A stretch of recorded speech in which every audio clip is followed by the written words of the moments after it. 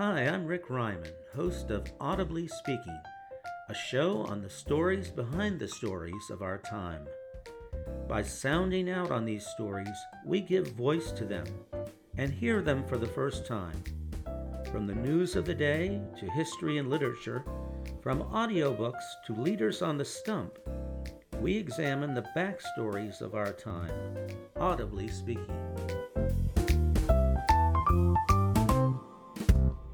The Riddle of Lee Harvey Oswald. An article in Washington Decoded, published in February 2023. This is my review of The Oswalds, an untold account of Marina and Lee by Paul R. Gregory. There are mysteries about the assassination of President Kennedy, but among those likely to bedevil historians 100 years after the assassination, the endurance of just one is certain. It has nothing to do with grainy images from the Zapruder film, trajectories from the sixth-floor window of the Texas Schoolbook Depository, or bullet shots, be they magic or prosaic. It is the motivation in full of Lee Harvey Oswald for assassinating JFK. The question suffers from an overabundance, not a paucity, of possible answers, conjoined with the portrait of a man who planned for greatness while sharing almost nothing with anyone what he was about. If while Oswald lived, someone might have both desired and attempted to spend time with this hostile, hyper-suspicious fantasist, and possessed the wit to probe his politics or personality, the chances were overwhelming that the door, metaphorically speaking, would have been slammed in his face.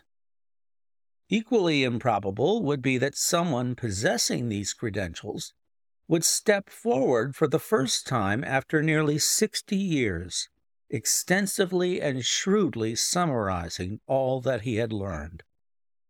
Enter Paul R. Gregory and the Oswalds, an untold account of Marina and Lee. Gregory's brush with Marina and Lee occurred on the precipice of an academic career of international scope and distinction.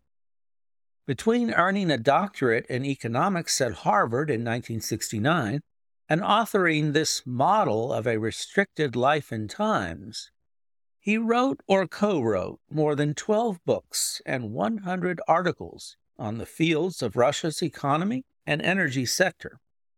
His fluency in some of the psychodramas of Soviet history, his books include such titles as Lenin's Brain and Politics, Murder, and Love in Stalin's Kremlin, suggests the interesting possibility that either his later work was informed by his early acquaintance with psychosis personified, or that the subject of this book and its mysteries were retroactively illuminated by his subsequent education in the enigmatic riddles of Russia. Gregory was 21 years old when he met Lee Oswald in June 1962. 2 weeks after Oswald, recently returned from the Soviet Union, had sought the help of Paul's father, Peter, in finding a job. The elder Gregory, that rarest of things in Cold War Fort Worth, a Russian translator, had positively evaluated Oswald's Russian language proficiency at Oswald's request. Interested in meeting Marina, Peter had brought Paul along to visit the couple at Robert Oswald's home. Soon, Paul was arranging for language tutoring from Marina over the last 2 months of his summer hiatus from the University of Oklahoma. The Gregorys, father, mother, and Paul, also hosted a dinner for the Oswalds on August the 25th, attended by 2 Russian émigrés from Dallas, George Bouet and Anna Meller. Aside from these contacts, Paul met the Oswalds only one more time, on November 22, 1962, when he drove them to a bus stop back to Dallas from their Thanksgiving family reunion with Lee's brother and half-brother, 1 year to the day before the assassination. While Oswald's translation job never materialized, none existed in Fort Worth, Gregory makes a good case that Oswald's marriage and mental health were fatally knocked off kilter by a months-long chain of events tracking directly back to the Gregory connection. Peter Gregory introduced Oswald's to the Dallas émigrés, who proceeded to deconstruct the Potemkin village-like life that Lee had built ostensibly for Marina, but really for himself. The fiction that all Americans lived lives as stunted as the Oswalds, that Lee could long deny Marina the escape hatch of English proficiency, that America would recognize Lee as an unsung revolutionary writer, and that somehow his existentially important mastery over Marina might be indefinitely maintained, all crumbled before the influence of the émigrés. Gregory mentions the Rashomon-like character of the testimony before the Warren Commission from the attendees at the August dinner. Bouet, Meller, and the Gregorys, father and son, all recalled it differently. What he further reveals in the Oswalds, perhaps unconsciously, are Rashomon memories of his own, starting with determined efforts at forgetting, only to be interrupted by turns with subtly altered memories of still earlier recollections. He shares this, of course, with a cohort of millions of his own generation, who had to place their own traumatic memories of those 4 dark days in suspension before a later confrontation in the 1980s, a decade of global confrontation with the past. Gregory had the added weight, which none of the rest of us have, of having to contend with memories inconveniently engraved in stone by his testimony of the 1960s and his later assistance to Priscilla Johnson Macmillan, also documented for all time in her classic contribution to Oswaldiana, Marina and Lee, 1977. The result is the kind of granular reconfiguration of memory at a hyper level, beyond the degree to which we humans are ordinarily prone. The inevitable changes that result tend to convince conspiracy theorists that something most foul must be afoot, while revealing also the reality that, like evidence, most memories, both personal and official, at the level of significant evidence, tend to align quite closely. One instance of metamorphosing memory is Gregory's description of the January 5, 1962 issue of Time magazine, seen on the Oswald coffee table across all the tutoring sessions with Marina the following summer. Being Time's Man of the Year issue, it featured President Kennedy with a dramatic cover portrait by the Italian painter Pietro Annigoni. In his testimony before the Warren Commission, Gregory said a copy of Life magazine was always in Oswald's living room, and it had Kennedy's picture on it, or I believe Kennedy or someone else. He mentioned no other magazine, and Macmillan also mentioned only Life magazine as an artifact of the Mercedes Street living room, suggesting she learned this from Gregory in the 1970s. It is commonly argued that recent memories are more reliable than distant ones. Still, there is no reason why sustained thought about an impression, originally so trivial, could not produce a more accurate memory. The recollection is dramatic, but also of some importance. It reinforces the trope that Oswald admired Kennedy, or envied him. JFK's popularity, reported Time, compares favorably with such popular heroes as Franklin Roosevelt and Dwight Eisenhower, the latter a president Oswald had once aspired to assassinate.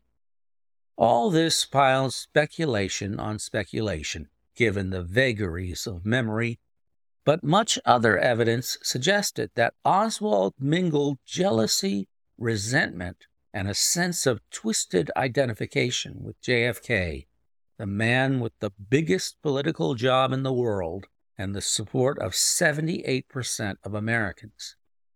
Nothing in Gregory's book weakens the plausibility of such a connection. Most readers familiar with the record of Gregory's brief encounters with the Oswalds in 1962 are likely to anticipate his most important contributions to be his assessment of Oswald's personality and character. What can he add to the questions of Oswald's capacity for participating in conspiracies or killing the president all alone? Gregory recalls that in 1962 he never saw anything in Oswald that suggested he was capable of political violence or of coordinating with others in any activity so sustained as a conspiracy, much less a plot to assassinate a president. Upon first learning that Oswald was a suspect in JFK's murder, he thought that it was some kind of error. He assumed that Oswald was mistakenly picked up because he was a former defector. Yet within days, after just a short period of weighing evidence and putting together the totality of his encounters with Oswald, he unreservedly concluded that the Oswald he knew was fully capable of attempting and achieving the assassination without outside help. This suggests that, partly due to the common run of experience and perhaps human psychology, we see murderers as people whom others encounter, not ourselves. When evidence forces us to see the truth, only then do we see that the evidence to the contrary was always there. Gregory's Oswald is much the same character we get in Priscilla Macmillan's pivotal book, Marina and Lee. He is a man who never seems to fail at the tests that serve as standards for success in ordinary life: education, earnings, stable employment, and upward mobility, but who was uncannily skillful at manipulating individuals, groups, and even states to serve his egocentric purposes. Macmillan observes that the conspiracists scandalously maligned the motives of Kennedy's successor, rather than take a hard look at the man who actually did it, doing more to poison American political life than Lee Oswald, with the most terrible of intentions, was able to do. Gregory would wholeheartedly agree. In the end, there are three Oswalds who populate the chronology of his life. Unlike the doppelgangers of conspiracist literature, these three actually existed within the same man. First, there was Oswald the planner, the man who took months to plan his defection to the Soviet Union, his return to the United States, and later attempt at the killing of Major General retired Edwin Day Walker, with the painstaking planning distracting him from his otherwise pedestrian existence. Second in succession was Oswald, the man capable of spontaneous violence, whether that might mean attempting suicide in the USSR to remain there, raining blows upon Marina to control her, or murdering Officer J.D. Tippit in a mad dash to escape Dallas. The third Oswald, the one who lived last, was a man capable of a simultaneity of both violence and careful calculation, spontaneously deciding on the murder of JFK with only days or even hours remaining before the Dallas motorcade, but planning carefully within those limits. From his personal experience, the reason for his book, Gregory never knew the man who killed President Kennedy. He knew only the planner, who seemed politically obsessed, but drawn merely to political activism of a peaceful sort, if coupled with passive-aggressive internal frustration and sullenness. He witnessed one of Oswald's most egregious acts of spousal abuse, but it did not stop him at the time from seeing the man as an acquaintance whom he wanted to continue to help. Likely to be an unnoted strength of the book is that Gregory seamlessly weaves together the account of the memoirist and the historian. He contextualizes the 12 weeks or so when he was a passing acquaintance of Oswald With Oswald's earlier background, life in the Soviet Union, and later combination of murderous and political activity in 1963. Thanks to his wide familiarity with Oswald's scholarship and his keen analysis of the same, Gregory has the same sure grasp on these periods of Oswald's life, which he never witnessed, as he does with his personal experiences. Equally important, the things he witnessed, as well as the things he only later learned, harmonize with one another and emerge more clearly than ever as the logical acts of the same man. And so what we get from the whole of the Oswalds, strangely enough, are concise yet comprehensive answers to the assassination's contradictory questions. Why did Oswald decide to kill a liberal when he was a communist? And how did he manage to kill a president when he was a failure? It is an explanation whose scaffolding we have seen before. The desire to be a world historical force for change, if he could not be a leader. The private puppeteer whose crafty string-pulling of nations and individuals went largely unnoticed. In the final analysis, Gregory's knowing assessment could now be supplied by any close, intelligent reader of the extant mainstream JFK scholarship. Thanks to his refined education, disciplined critical thinking, and 80 years of experience with that scholarship, far more than from having known Lee Harvey Oswald, Paul Gregory gets it right. He introduces us not so much to the man he knew in 1962 as the man we all can see in 2023. This is Richard A. Ryman.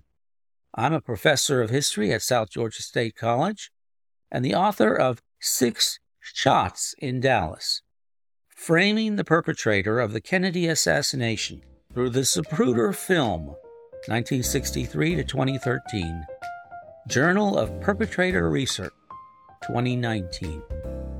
This is my first article for Washington Decoded. Thanks for listening. That's it for today's episode of AudiblySpeaking.com. New podcast episodes appear on AudiblySpeaking.com approximately once every 2 weeks. Please subscribe to Audibly Speaking on iTunes or whatever podcast aggregator you enjoy. Until next time, this is Rick Ryman. Happy listening.